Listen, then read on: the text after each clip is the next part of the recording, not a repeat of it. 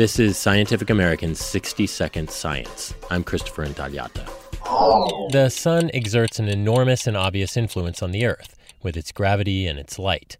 But other bodies also have a small say in our affairs. We're not alone in the solar system. The other planets. Dennis Kent, a geologist at Rutgers University and Columbia's Lamont Doherty Earth Observatory. And as we circle the sun, those other planets and also our moon exert effects on our orbit. In fact, planetary scientists have long hypothesized that Venus and Jupiter squeeze the Earth's orbit from circular to elliptical and back every 405,000 years.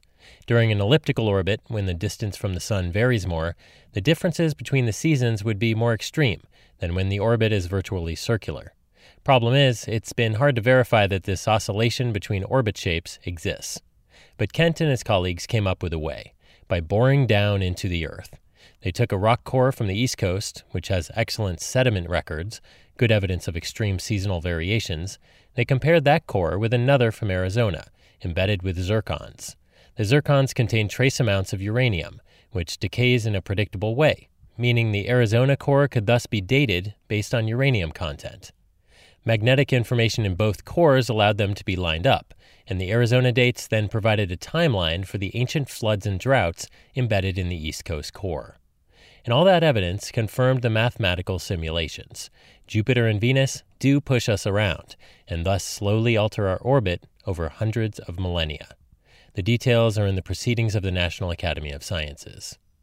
Kent says the discovery also provides a new way to interpret the history of life on our planet. It's a clock, and so being able to have a precise chronometer, we can relate things like speciation events or dispersals of various life forms, allows us to look at these things and try to understand what's driving them. As for whether modern-day humans need worry about this 405,000-year oscillation, this is probably pretty low down the list of things to be concerned about. How much CO2 we put in the atmosphere, that's of a more immediate concern. Because despite our planetary neighbors' best efforts, our orbit has barely budged as we've observed our climate change.